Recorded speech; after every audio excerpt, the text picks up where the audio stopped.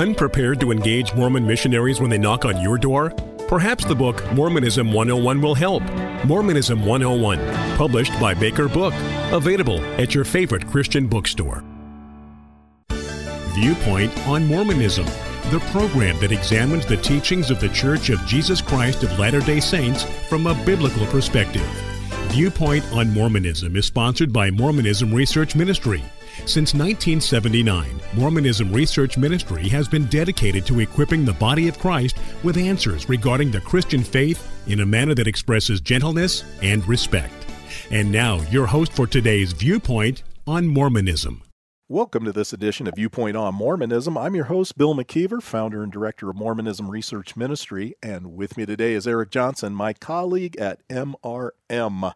Why did Latter-day Saints practice plural marriage in the early days of the church? This is a question that was asked in an article by that title, written by Kate Holbrook, who works with the LDS Church History Department. And she is going to try and answer that question. Unfortunately, she tries to answer it in a very small space. It's found on page 17 of the July 2020 edition of Ensign magazine. And yesterday, we were talking about how she mentioned that Joseph dragged his heels for years to implement this practice, but eventually he did implement it because he wanted to be obedient to God's commandment to him. Yesterday, we went through section 132 of the Doctrine and Covenants, showing that the phrase new and everlasting covenant is tied to the practice of plural marriage, or as it says in verse 1, having many wives and concubines. And how verse 4 in section 132 says, "For behold, I reveal unto you a new and an everlasting covenant, and if you abide not that covenant, then are you damned." So you can see it's pretty much a commandment, not just to Joseph Smith, as Ms. Holbrook says, but technically she's correct. In the early years, around the early 1830s, it was given specifically to Joseph Smith. But then when it was recorded in 1843, you could argue that it was now meant for the entire church body or LDS church body. But clearly, if you did not practice this, you would be damned. So she's right in saying it is a commandment from God. And it's interesting. I'm jumping the gun, Bill, but in the second paragraph, and we'll get to it later, she talks about how only a minority of the saints were actually practicing polygamy. And yet, according to Doctrine and Covenants 132, it seems like that's for everyone to practice. I think you're absolutely correct. And yesterday we were talking about how this understanding of celestial marriage, as taught in section 132, is now merely understood to mean marriage for eternity. I don't think that's the way it was understood originally. I think this was speaking specifically of plural marriage. If it was only speaking of marriage for eternity, being sealed to your wife for eternity, why would Joseph Smith have to insert a threat against his wife in verse 54, saying to her, "And I command mine handmaid Emma Smith to abide and cleave unto my servant Joseph and to none else, but if she will not abide this commandment, she shall be destroyed, saith the Lord, for I am the Lord thy God, and will destroy her if she abide not in my law." Seems odd that Smith would have to include that threat against his own wife, his first wife, Emma Smith, if this was merely talking about being sealed for eternity in the next life. As we know, Emma Smith never liked the doctrine of a plurality of wives. She fought her husband after he instituted this. And then later in her life, after Brigham Young had taken most of the Latter-day Saints to Utah, she denied that Joseph even practiced it. So it was one of those things that it was not a very good subject with her. Her kids would ask her all the time, and she continued to deny it all the way until she died. In yesterday's show, we cited from section 132, verses 27 down to verse 32. And I was trying to make the point that, again, we find this threat that if you don't practice plural marriage, that you will not be saved, showing that it was certainly a commandment to the church in the 19th century. But I want to emphasize this one more time, and I want to use a statement from Brigham Young to bolster my premise when it comes to this topic. What did Brigham Young say On July 6th, 1862, and this is found in the Journal of Discourses, Volume 9, page 322. Why do we believe in and practice polygamy? Because the Lord introduced it to his servants in a revelation given to Joseph Smith, and the Lord's servants have always practiced it. Quote, and is that religion popular in heaven? End quote.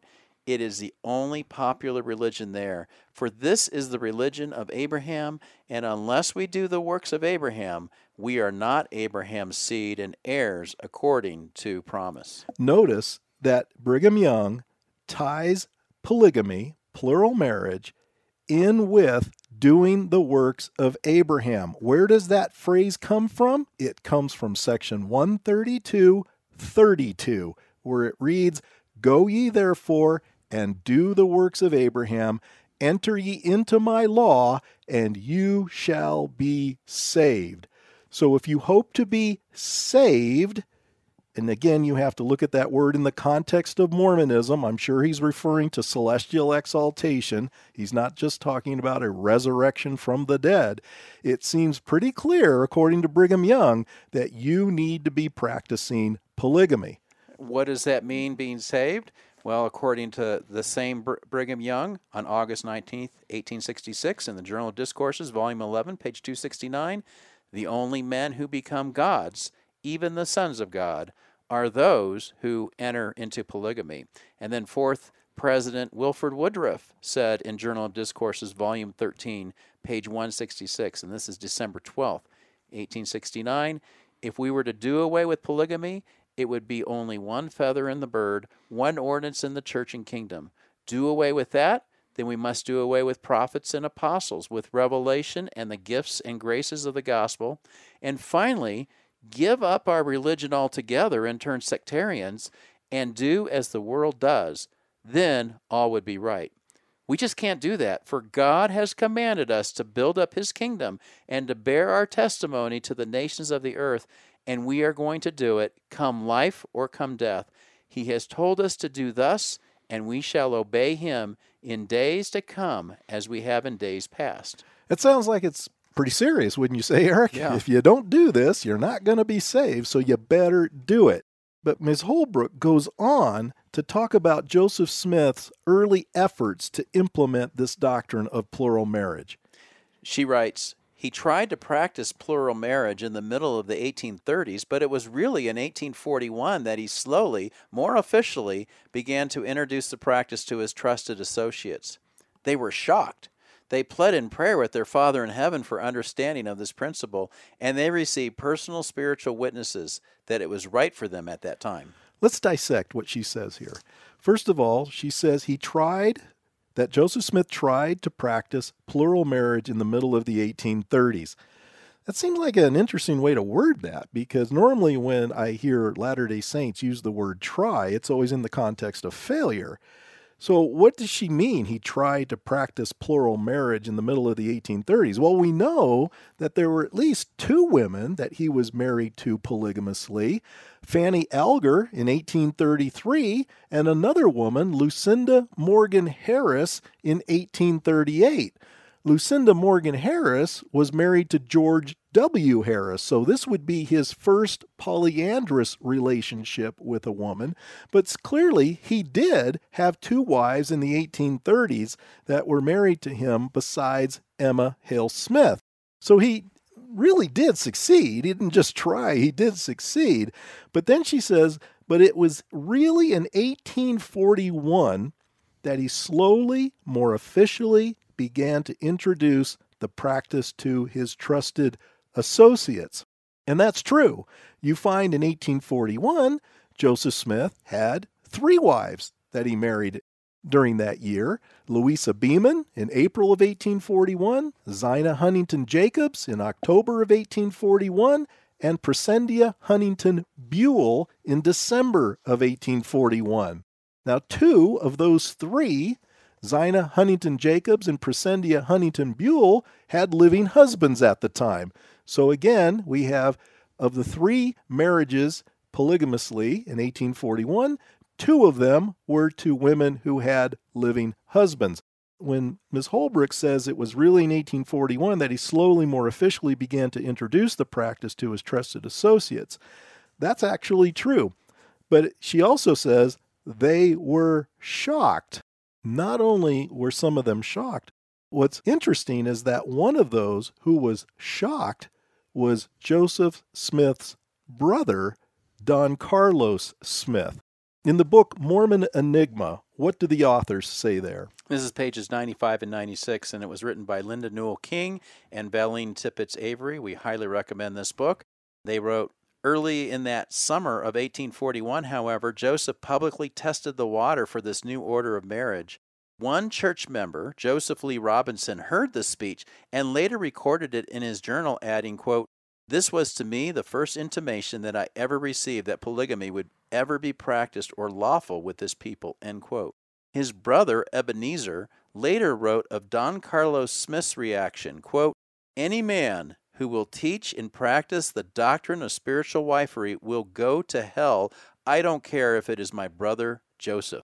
Now, Don Carlos Smith wasn't the only one that was shocked. William Law, who was a member of the First Presidency, Joseph Smith's second counselor, also was shocked as well. William Law was one of the men who put together what was known as the Nauvoo Expositor, a newspaper that came out in June of 1844, which I personally feel ultimately led to Joseph Smith's death, because after this paper came out, Smith and the Nauvoo City Council had the printing press destroyed, and this started a whole chain of events that ultimately led to Joseph Smith's murder at Carthage Jail not long afterwards.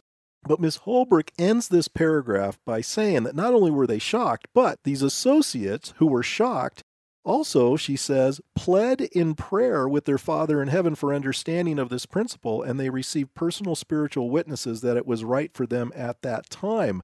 I think it needs to be made clear, however, that not all of them came to this conclusion, though according to what Ms. Holbrook says here, it gives the impression that everybody, could you say, Eric, after they prayed about it, they had no problem with plural marriage. And that is really not the case historically. Tomorrow we're going to continue looking at this article some more when she talks about polygamy being something that people could choose. Could they really choose if it had something to do with their salvation? See, again, I think this kind of language becomes a bit misleading. Sure, they could refuse, but it would come with consequences. Tomorrow, we'll continue looking at why did they practice plural marriage in the early days of the church.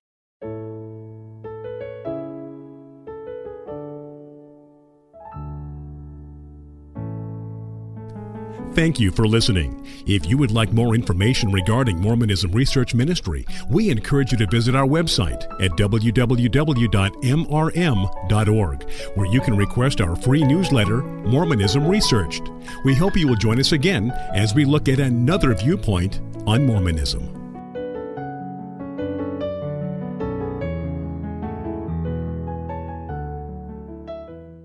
Do you ever get frustrated when your Latter-day Saint friends misunderstand what biblical Christianity is all about?